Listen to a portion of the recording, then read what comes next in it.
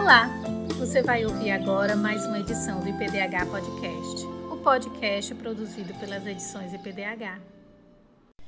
Convidamos para o podcast de hoje a professora Ana Lúcia Soares para nos contar a história A Galinha Ruiva. Eu sou Amanda Maia, coordenadora das edições IPDH e responsável pela produção desse podcast. Seja bem-vindo, seja bem-vinda ao nosso novo podcast. Olá, eu sou Ana Lúcia Soares, formadora das edições IPDH. Hoje eu estou aqui para contar uma história para vocês. É um grande prazer participar desse momento. A história que eu vou contar é A Galinha Ruiva. Um dia, a galinha ruiva encontrou um grão de milho no quintal.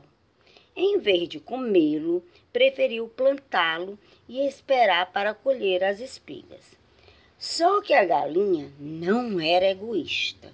Sabia que, se tivesse ajuda, todos poderiam partilhar os resultados ao final.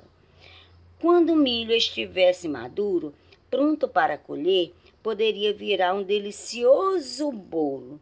Foi assim, pensando nisso, que a galinha ruiva encontrou seus amigos. O gato, miau, miau. O cachorro, au, au, au, au, au. E o pato, quá, quá, quá, quá, quá, quá, quá, quá, quá. E os convidou, um a um, para que a ajudasse a plantar os grãos de milho. Todos responderam que não podiam. A galinha semeou, colheu, moeu, amassou o milho e cozinhou o bolo. Fez tudo sozinha.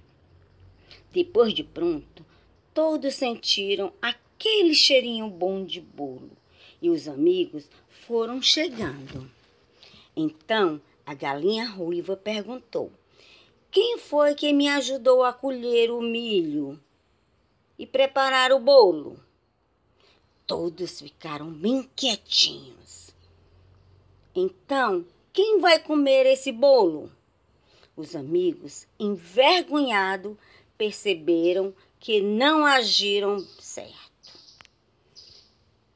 Como não sou egoísta, vou dar um pedaço de bolo a cada um. Mas depois, todos vão me ajudar a lavar a louça e arrumar a cozinha. Espero que tenham aprendido a lição. Assim, a galinha ruiva ensinou aos amigos que é preciso ajudar nas horas difíceis, para juntos aproveitarem os bons momentos. Olha aí, que legal! A galinha ruiva deu um bom ensinamento para os amigos. E agora nós vamos também fazer dessa forma. Nós vamos ajudar os nossos amigos nos momentos difíceis para poder usufruir dos bons momentos. Combinado? Um grande abraço.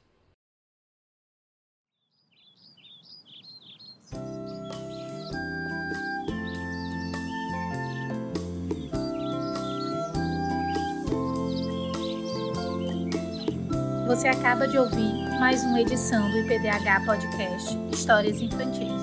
Muito obrigada e até o próximo podcast.